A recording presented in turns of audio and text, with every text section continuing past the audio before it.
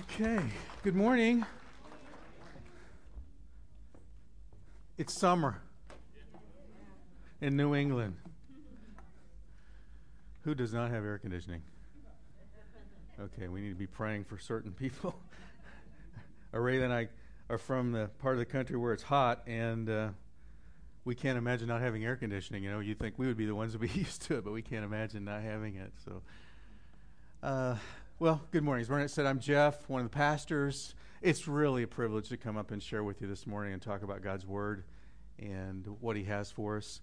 And as folks are coming in, we're kind of settling in. Let me just let me do this. Let me do something a little different. Here we go. That'll get us in trouble.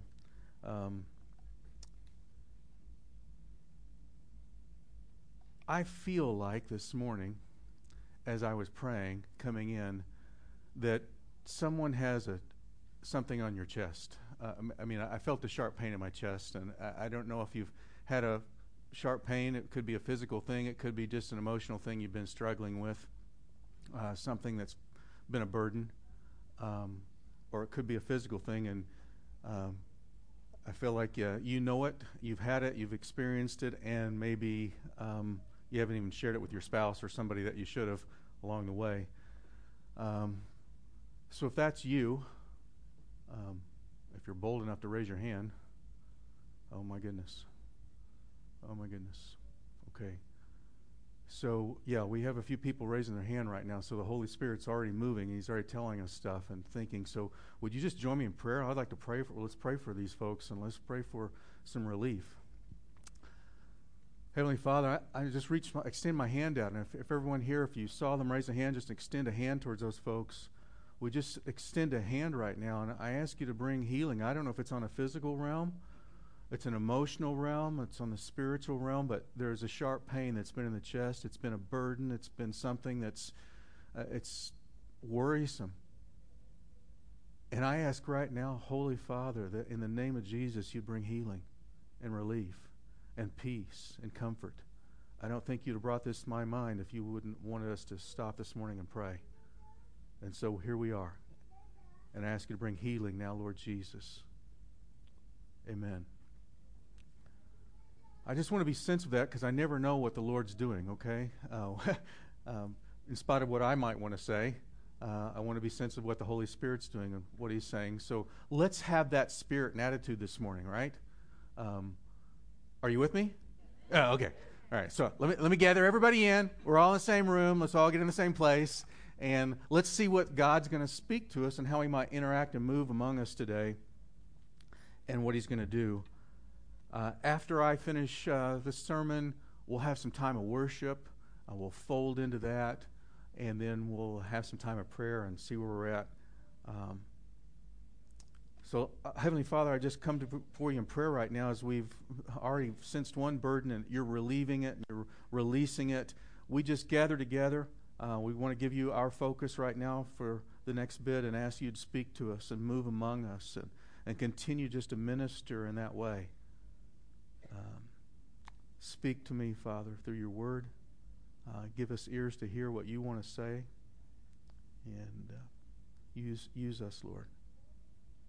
In Jesus' name, amen. Well, as Bernadette said, a number of us went to Syracuse, New York this week. For some people, it's like, why did you go to Syracuse? Well, you do it on purpose, and we did it on purpose to go to the Eastern Regional Vineyard Church Conference of pastors and leaders of different churches. I think there's some 20 of us that went. I think that was a number. It was a good group. And there's 16 different regions how the Vineyard Church are, and I thought I'd talk about it this morning. God pressed on me, if you just attend the Vineyard Church here in Hopkinton, is this the only vineyard? Raise your hand if this is the only Vineyard Church you've ever been in. Raise your hand. Okay, look around the room. Everybody's got their hands raised. See, a majority of us, this is the only Vineyard Church you've ever been in. Okay? The only vineyard place you've ever been in. And I thought, well, you might think we're just kind of a blip, and what are we and who are we? Let me speak to a moment about it and connect you with something bigger. The Vineyard Movement of Churches, Association of Churches, actually is all across the U.S., and we've divided the country into like 16 different regions. In the eastern region, there's 10 states that make that up, and so pastors and leaders from these 10 states in the eastern part of the U.S. got together this past week from Pennsylvania, Delaware, Connecticut, Rhode Island, New York, New Jersey, New Hampshire, Vermont, Maine, and Massachusetts, and we gather together and encourage one another, lift one another up, and sought God's presence together about what He's doing. But from a perspective of size, like, oh, okay, that's quite a number. There's about 60 plus churches in this region. Okay, 60 plus churches in our region. But there's a larger trajectory that's going on and a larger impact. The Vineyard Church movement started in 1974. I want to ask where any of you were in 1974. Some of you don't even remember 1974, that far back. Started as a single church that spawned a new church plant the very next year and became the Association of Vineyard Churches within a year, and started growing and multiplying. The name itself came from a couple of verses in Scripture named early on. I preached about it a few weeks ago on the July 3rd, July 4th weekend when we talked about John 15, 1 through 5. Jesus said, I'm the grapevine, remember? And my Father is the gardener, the master gardener. Yes, I'm the vine, he says, and you're the branches. Those who remain in me and I in them will produce much fruit, for apart from me you can do nothing. And so the idea of a vineyard and what was there, and it tied back to another verse in Isaiah 27, and it says, in that day, sing about the fruitful vineyard. I, the Lord, will watch over it, watering it carefully. Day and night I will watch over it, so no one can harm it. So the Vineyard Church movement, or church movement, started up with this idea of, God, would you watch over us? We're just your branches, and we want to be fruitful for you and do things for you and move forward. And so that's how the movement started. And now, 42 years later, there are 620 Vineyard churches across the United States. Did you have a clue? And some 2,400 Vineyard churches around the world in 95 different countries. Yeah. More than 300,000 people, they'll say, are calling the Vineyard Church their church home now around the world. 300,000. And we're still growing. We're still advancing. We're still moving the kingdom of God. In the U.S. alone, there's a goal that by 2000, let me see, I get the date right, 2013, 2013 already passed, 2023, it started in 2013, within 10 years of that date, to plant 750 new churches in the U.S., more than double. And within the Spanish-speaking world of the United States, the church is called La Viña, vineyard in Spanish, La Viña. There's a goal to plant 200 churches, La Viña, that speak Spanish, Spanish-speaking churches in the U.S. alone, in the same time frame. So the movement's growing. There's a lot going on. You're part of something really big. But it's not all about the Vineyard Church. There are some distinctives about it, and I've had people constantly ask me, well, what is different about the Vineyard Church, and what is it? And there's certain distinctives, and I thought it'd be good just to take a moment to refresh. Are you with me on that? Just kind of refresh what some of them are. One of them is about the main and the plain. You'll hear kind of some things like, we're all about the main and the plain. And it was the idea that in the early founder of the movement, as he was moving and pastoring the church, said, I'm reading all what Jesus did in the Scripture, and I want to do that. You know, he said we do even more greater things than he did, and I want to do that. I want to be the plain. So it's the idea of going back to the Scriptures and what Jesus did and just trying to do what Jesus did. It's a theology based on the already and not yet. The idea of being that the kingdom of God, Jesus said, the kingdom of God is coming. It's near. And other times Jesus would say, the kingdom of God is here right now. And we experience that and see it as the Holy Spirit spoke to me and spoke to us this morning, and there's people with some needs. He's moving. The kingdom of God's here, and we know it, and we interact with it, and we experience it. But yet, not everything that we experience and all the struggles we go through and everything that happened is quite resolved yet, is it? Who's got everything resolved in their life right now? Yeah, okay. None of us, right? And so it's a coming. It's a coming. We're looking forward and longing to Jesus coming. So that's kind of a theology of the already, but not yet. It's the idea where our central prayer liturgy seems to be just, come, Holy Spirit, would you just come? God's bringing His kingdom in the world. He's announcing it through His own Son, Jesus. And when Jesus was crucified, dead, and buried, and rose from the dead, He said, I won't leave you alone. I'm going to send the Spirit of God, not just to be around in the place, but to be inside of you, in me, in each one of us. And we say, come, Holy Spirit. It's the idea where everybody gets to play. Some guy like me can actually do something like this. And everybody gets a chance to interact and play. It's not about some kind of pastoral staff or some kind of clergy. But it seems to me when Jesus said, go make disciples, and the disciples go make more disciples, it involved everybody doing it, not just those who went to some seminary or had some kind of special training. We're all involved, and we're all in. That's the idea. It's a concept that's not new just because of current politics or political correctness, but it's being said through the Vineyard movement for the last 40 plus years. You're welcome to come exactly as you are. Just be prepared to don't stay as you are, because God wants to transform you and conform you to His image. Not to my image, but to His. It's being naturally supernatural. Have you heard that expression before in our church? Being naturally supernatural. That is, I feel like God's saying something. I don't know if it's sure or not, but I'm just going to say it. Just, Holy Spirit, would you come and interact with us? And being willing to pray and reach out and being that kind of person. Being worshipers of God and rescuers of people. Worshipers of God and rescuers of people. Here's one that might seem bizarre. We're known as a distinctive to be a history maker. A history maker? Yeah, God's speaking through us, ordinary people, to do extraordinary things and to impact and change our world. Have you thought of yourself as a history maker and making a difference in your world? That faith is spelled R-I-S-K, risk.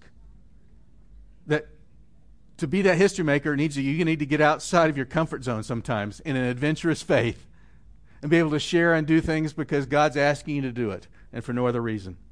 It's about equipping the saints, equipping us with God's Word and with prayer and one another. And it's about being a church that plants churches, that keeps wanting to extend the kingdom of God because we're not satisfied with where we're at. Now, by no means, don't get me wrong here because I've talked about this for a few minutes, by no means is the Vineyard Church perfect. It's pretty obvious because you have imperfect people in it. I won't ask you to raise your hand. People are raising their hand already. Okay, we all fall in it, and so it's going to be kind of messy sometimes. By no means is the Vineyard Church perfect, or the only way to do church. If it came across like this is the way you have to do it, no, not at all. But it's a pathway. I think we're a pathway where we try to be culturally relevant and be a part of the universal church and connect with others, like in our own community. Around Easter and Good Friday, we have this ecumenical service, and we just pour into that with the other 8, 9 local Christian churches in our community because we all have something in common. That's Jesus died for us. Jesus died for us. We just want to advance His kingdom together in that way. So don't get me wrong, the Vineyard won't be telling you how to do church and how it's supposed to be done and that this is the only way to do it because we're all broken people whom God's rescued. I'm one of them. I can't imagine where I'd be right now if God hadn't intervened in my life. And not just in one event. I mean, in a number of events. How many of you had multiple events where God's intervened in your life and He saved you? Okay, look around the room, guys. God just keeps doing it. He keeps rescuing us. He keeps saving us and keeps shaping us. And we're all in the process together. Now, especially in the Western world, one I'm familiar with, none of us like it when folks tell us what we're to believe. and how to exercise our beliefs. It's never more true than in a political season. You don't tell me what I'm going to believe.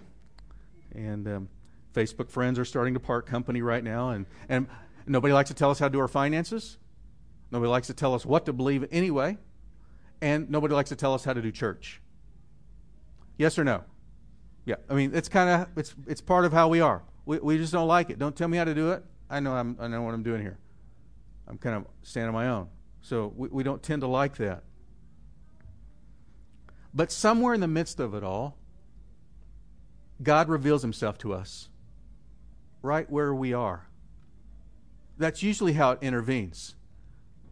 It's not God shapes us up and changes us and we go someplace and we kind of become conformed to something and then God will speak to us. That might be an old-style church way to approach people.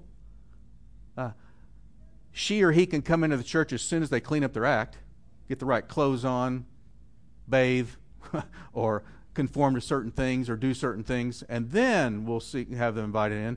It seems to be different than that. We find stories of Jesus, and he would interact with prostitutes and lepers and blind and the poor and the beggars. Have you ever been around places where that exists prolifically, and I have around this world? The majority of us tend to walk around that. And I don't mean just the occasional person on a street corner here. I mean where people, that's the only substance they're going to have that week is being able to collect something from somebody along the way. And Jesus seemed to interact with them broadly and openly. He did things differently.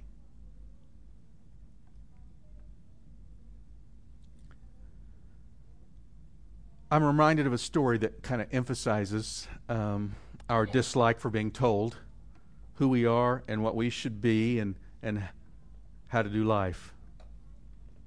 This is meant to put a smile on your face, so just relax a little bit. I'm afraid I'm going to tell you something blow you away. But there's a shepherd, and he was herding his large flock in a field and moving them across the road, and suddenly a brand new BMW advanced out of a dust cloud on the road towards him.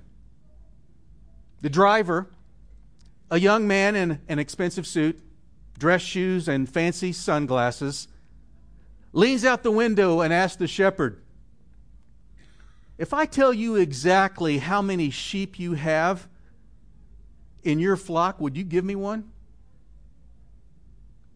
And the shepherd looked at the man, looked back across his peaceful flock that was standing there. He said, "All right, I'll do it." So the man parks his car, whips out a high-end laptop, connects it to his satellite phone, enters GPS coordinates, surfs to a NASA web page where he calls up imaging satellite that scans the area and generates a ultra-high resolution photo.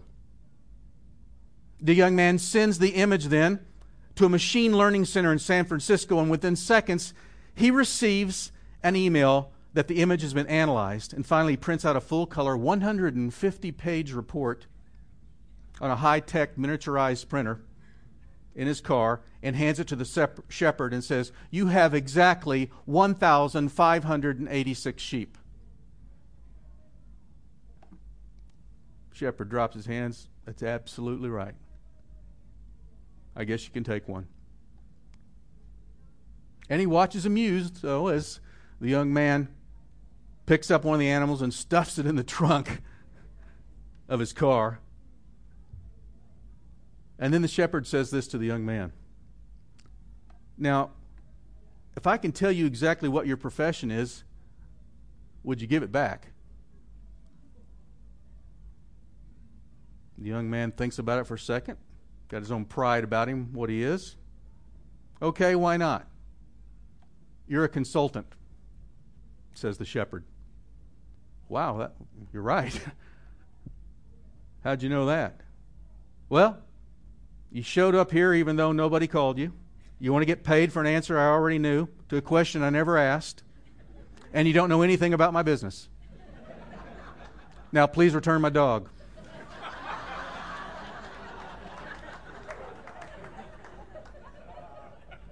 And I feel that way sometimes about when I'm talking about church. You know? I really don't know everything, and none of us do. We're all in this together seeking God and hungering for God and what He'll show us and reveal to us, and what He might show you might be something completely different what He shows me. And for me to dictate my religion or your religion has to be just the way I experience it, not only is hard for us, but we can't really grasp it. It has to be what we personally each want to experience. I've probably left the wrong story in your mind for the rest of this time, but I so like that.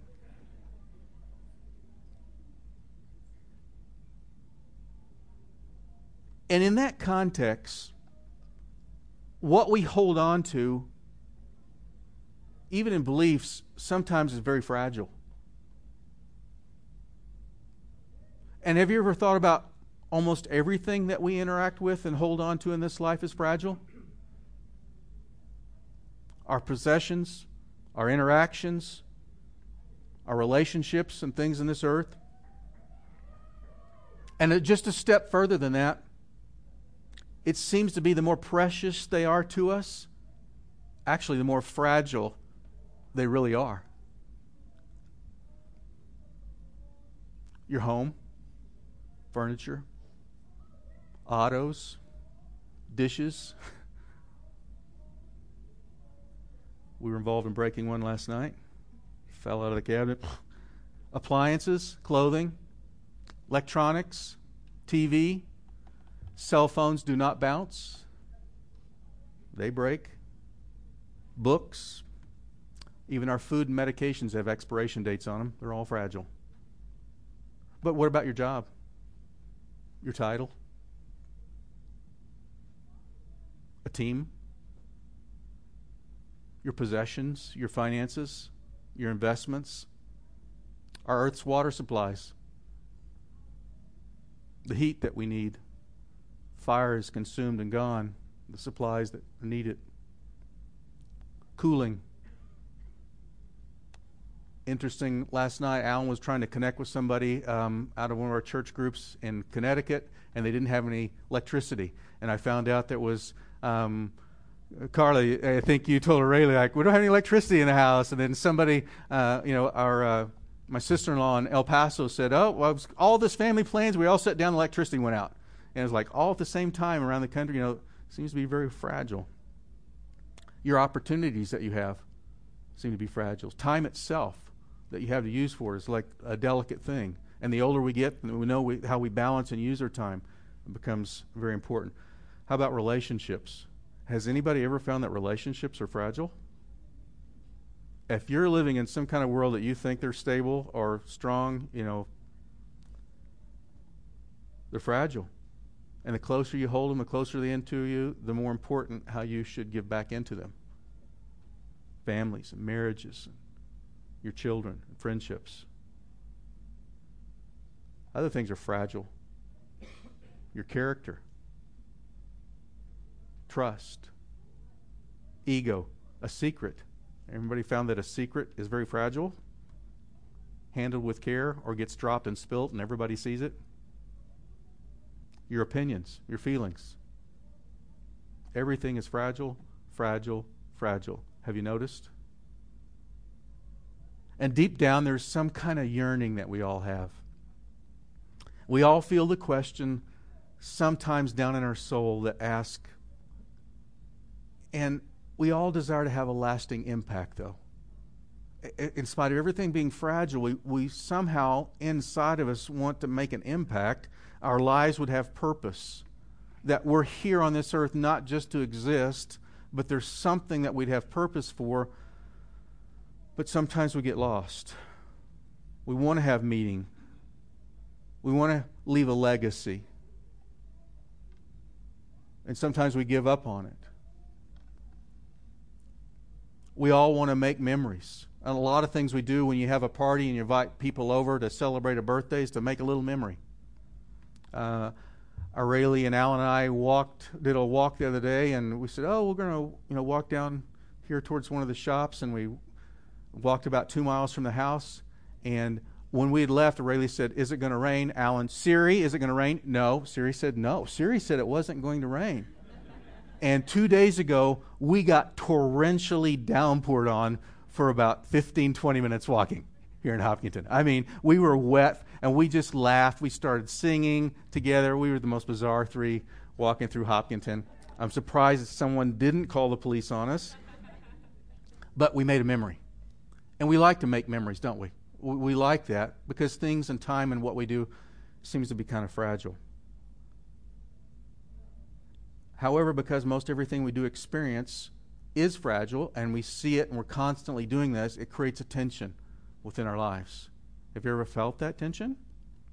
Hello? And life seems to point more towards decay and finality than it does to success and permanence. It seems to point more towards decline and deterioration rather than it does towards achievements and durability. What we see and experience seems to point more towards some inevitability and failure than to a realization and longevity. Our moments and experiences of beauty, success, and happiness and peace all seem to eventually feel like they're overshadowed by something we broke and give way to life's end. And left only with these thoughts, I've left you with some really good thoughts right now, haven't I? Really encouraged you. It seems to be there would be no hope. And everything's depressing and leading many of folks to a pathway, well, let's just eat, drink, and be merry. Solomon talked about people that were like that. For tomorrow you die. And so two extremes emerge. We get those who, because of this, they just set it aside and become all about their job or all about certain things and achievements and accolades or education or things or busyness, and they just stay so busy like they can just set that other kind of fragile piece of the world that's around them aside.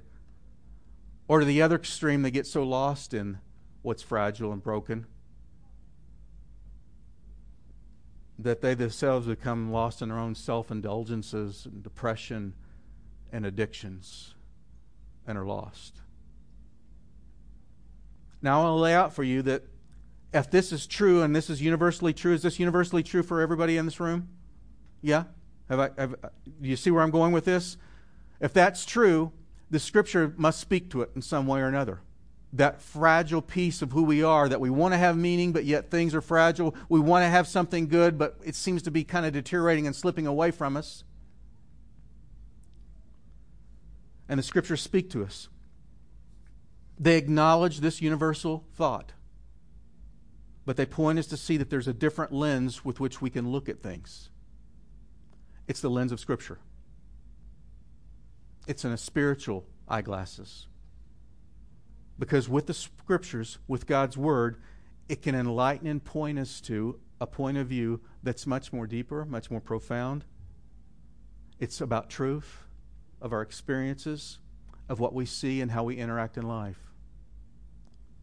And when we view then our surroundings with these lenses, our relationships, our opportunities, our challenges, our jobs, our resources, our time, experiences, from God's point of view, we see the world in a whole different light. And it changes us. There's a particular text of Scripture that I want to point to. If you have a Bible or an app on one of your devices, would you turn to 1 Peter chapter 1? 1 Peter chapter 1. We're just going to look at a couple of verses. Yeah, I know, everybody's looking to the screen. I fooled you because I didn't put anything up on the screen today. There are some Bibles around, front and back. There's something about holding it and looking at it. And I look at mine electronically, so there's nothing wrong with that. But just see God's Word close into you for a minute. Hold it in your hand if you can. And if you don't have a copy, then listen to what these verses say. 1 Peter chapter 1, verse 23 and on.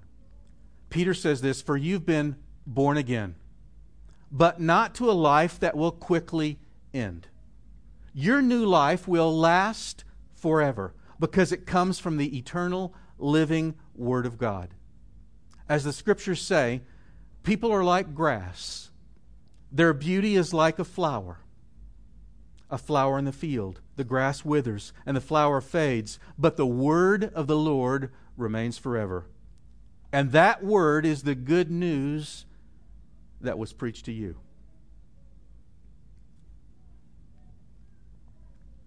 A couple of points I want to make. Life is not everything is bad. Life has a real purpose when it's seen from God's perspective. These verses, for me, seem to point out a universal truth that we naturally observe, and I was speaking about for the first several minutes. Experience that we all live out to some level or another. And we can avoid it and hide it and become busy, or we can get lost and immersed in self-addictions and misery. But we all face it to some way or level. But how are we going to face it? And there's things around us in life that are good. I want to point that out first in these verses. And though everything is in a decline, the grass is going to wither. I mean, I got home from just a few days in Syracuse, and my grass went from somewhat green to brown. Anybody else have brown grass? It seemed to be dying. I mean, what happened? There's no water. I don't have a sprinkler system. I have a heavenly sprinkler system, and it's been shut down for a few days, except when we walked home the other night. And it seemed to avoid my grass, and it just fell on us. Peter knew as he wrote these verses in the Holy Spirit, and he quoted them from an earlier Old Testament revelation, that grass is good, that grasses are diverse and widespread. When he talks about, we can just look at these verses from the perspective that grass is withering, and that flowers fade, but I think he's taken it from a whole different perspective first, and I want you to envelop this with me just for a minute. Grass is the universal plant that most botanists and most scientists and the world forever would say is probably the most needed and necessary plant that's on our earth. That grass is good and needed. It's found and widely distributed across our whole planet, our entire planet, except for parts of Antarctica and a little bit of central Greenland. We have grain crops like barley and wheat and maize or corn and oats. We have long stem crops that are used for different things like bamboo. Who knew bamboo was a grass? I didn't. I'm a microbiologist, not a botanist, okay? And sugar cane. I've dealt a lot with Bermuda grass and fescue and St. Augustine and zoysia, and living around the country and having to cut it and mow it. And there's all kinds of ornamental grasses that have purposes that only a botanist can even pronounce. But they're used for food. They're good. They're needed. They're used for food universally. Wheat, rice, corn, sugar cane, barley, all used, all essential elements. Consumed by more humans, by more to live off of than any other thing on the planet.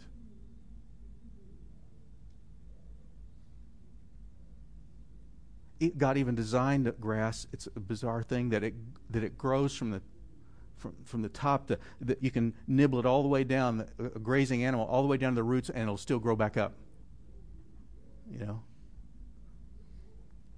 My bonsai trees don't work that way. They're used for building materials, to build buildings, to build things, huts and places where people live, and different materials from furniture and things. It's paper. Used for paper. Our lawns, our sports arenas where we watch World Cup soccer played. Right, Rocco? It's key to preventing erosion. Grass is good. That's what I'm trying to make a point here. It's good. It's necessary. It's needed. It's part of what. Flowers are good. Flowers are beautiful. They've been well recognized for the ages as a place to bring beauty and stimulate the environment. The flower itself is a bloom. It's the reproductive part of the plant. It's necessary, and it's there, and it has usefulness, and it's needed, and we look to it.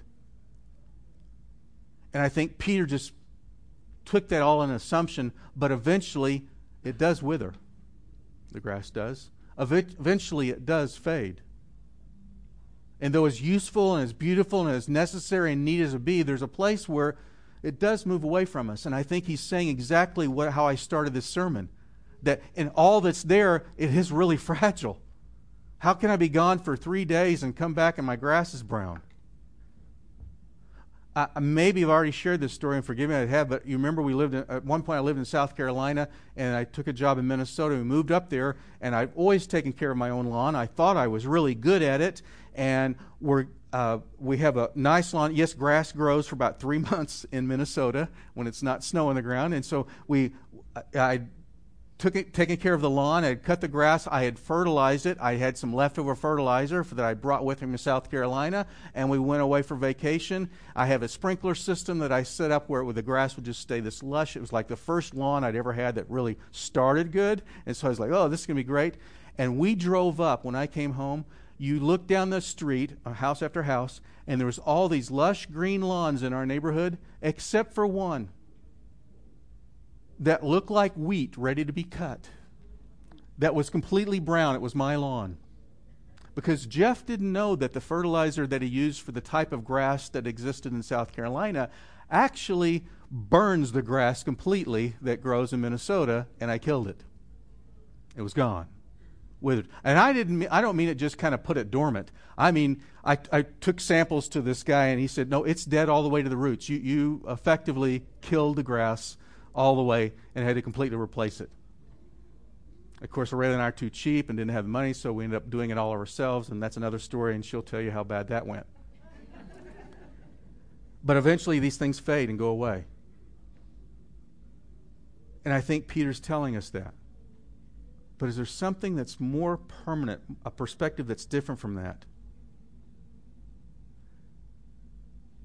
And life's not meant to be fatalistic because, okay, well, it's all good, but then it's all bad. It's all going to die. That we're supposed to be some kind of fatalistic kind of a look at it. There's an eternal focus, an eternal basis. And that's how we look at God, how we look at things through God's lens and God's Scripture. From the very beginning of human thought and the mainstream worldview right up until this century, and especially so in Jesus' time when the words of the Scripture were penned, there was a sense and a belief that was universal that there was some kind of supernatural power that created and sustained all things. Whether it was believing in the God of the Israelites or some others, and our world and humanity would move around and they would worship and think like there's some kind of supernatural force. The Greeks themselves believed in some kind of supernatural force, and it was prolific at what got communicated within the Roman Empire of this universal force that moves through it. And when John wrote his gospel account, he starts it off using and playing off this thought, playing off of this idea of some kind of universal thought of some kind of supernatural force. It was always being tagged to this God or to this thing, this element, to the sun, to the moon, and these kinds of things. And the gospel writer John, one of Jesus' own disciples, he said this in John chapter 1. It's very how he opens the book, and you guys you're familiar if you've heard these verses. He says, in the beginning was the Word, was the Logos. He uses this idea of, in the beginning was this all-encompassing supernatural force that went out. Was the Word, he calls it. And he used it, it's translated that way in our English Bibles. And the Word already existed. This supernatural force already existed. It was with God, and it was God. In the beginning, the Word already existed, and the Word was with God, and the Word was God. He existed, this Word is a person, and He existed in the beginning with God. God created everything through Him, and nothing was created except through Him. And He's building this thought of this supernatural force exists, and it exists in a person that is God Himself.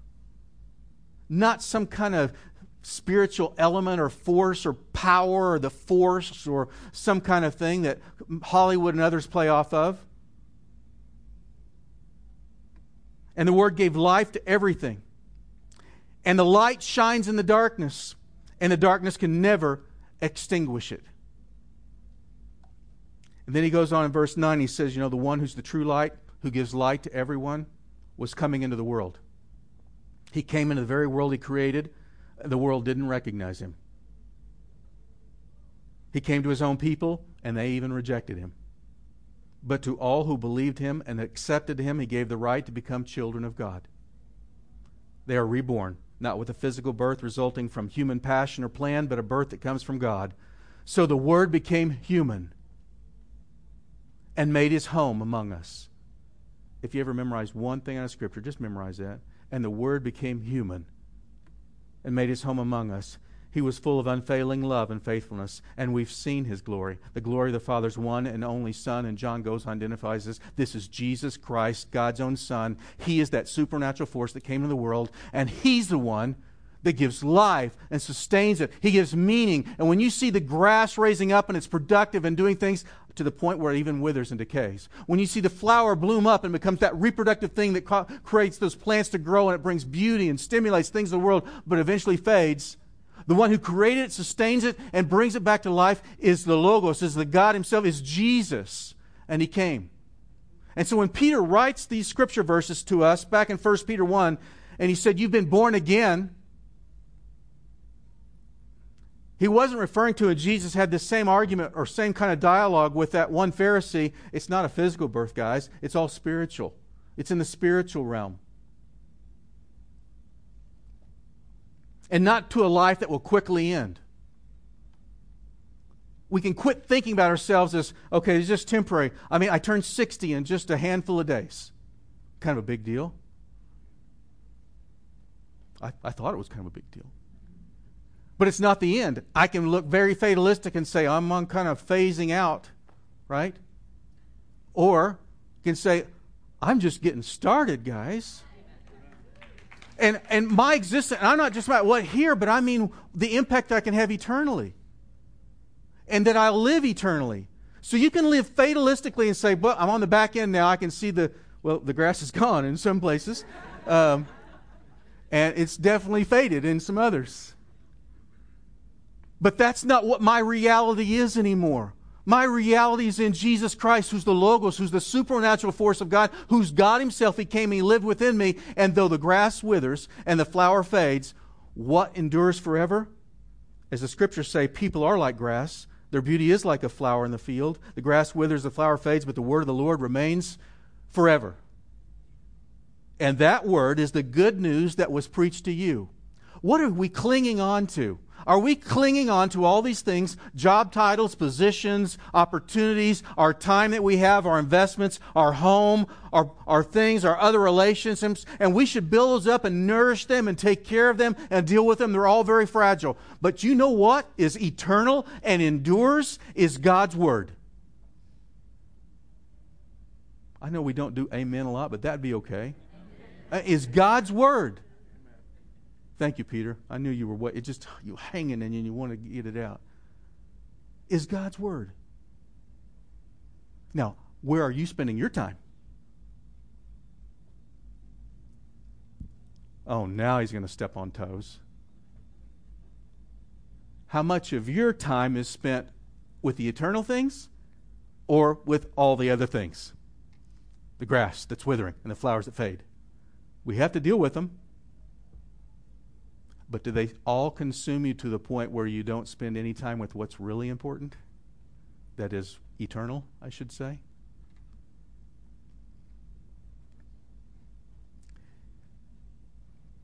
And even though most everything we observe and experience then is declining and fading, there's hope. A hope that we can cling to. It's a hope that's eternal. God's Word, the gospel message that was preached to you, that was shared to you, is what we cling to. And when you share your faith, I tell you what, if there's people in your office or in your environment or in your neighborhoods or in your schools or in your area of influence, and you have an opportunity and you don't tell them about why you think differently than the rest of the world because you have a relationship with the Creator God Himself and reveal Himself through Jesus, you may be the only person in that that can have that kind of influence on them because you can connect with them in that way. You need to do that. He called us all to participate, all to play, all to be involved and engage with it. It's not waiting for somebody else. Oh, I'll bring them to church. The moment may pass by. It's using that right there. Jesus was the master of using things, and look how Peter took this up, of using common things like grass and flowers and could preach the gospel message. You probably have it in whatever you do at work. I stood before thousands of people when I took over a couple of different businesses. I stood before thousands of people that brought them all in these big auditoriums, need to meet the new big boss. It sounds really impressive, but please don't get lost in it. And you know what I told them? King Solomon said, there's nothing new under the sun. So all the problems that we're facing right now that these management's brought me in here to fix, I know there's an answer to them. We're going to fix them. Because I believe in all-powerful God, and He can help us do that, and we're going to figure this out. I had HR just squealing in the back and all kinds of stuff. But I decided, you know what? This is my moment. And I didn't want to push it in anybody's throats, and you didn't hear me all day long beating them with the Bible and stuff like that. But, you know, there's nothing new under the sun. There's things we can fix and do. We can do this. We can do this together. And I had more people come back to me because of that discussion, with that little talk, in a positive way. Those who were negative, we'll talk about that differently. But there were people who came back and said, I'm really glad you said what you did. And got motivated and encouraged. And I want to encourage you and lift you up today. Maybe you spent a little bit too much time with the fading grass. Or withering grass and the fading flowers. You're called to take care of those things. But you're also called to nourish your souls. And to nourish the souls of others around you in God's eternal Word. And that's exactly what's called out in these verses.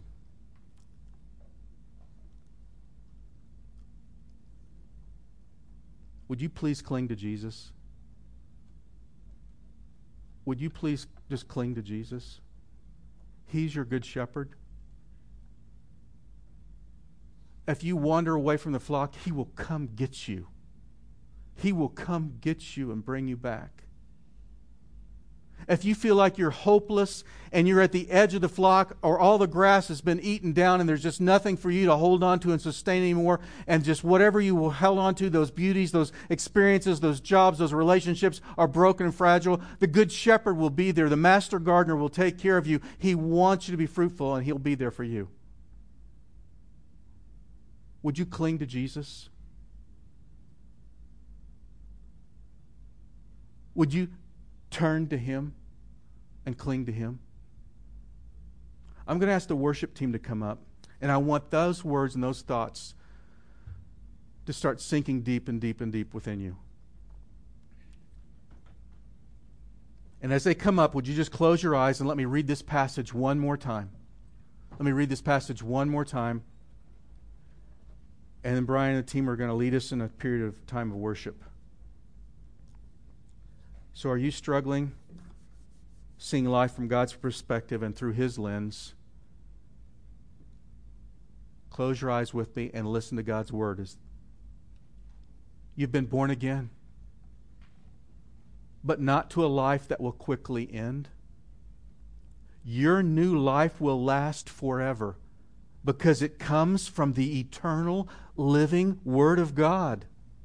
As the Scriptures say, people are like grass. Their beauty is like a flower in the field. The grass withers and the flower fades, but the Word of the Lord remains forever. And that Word is the good news that was preached to you.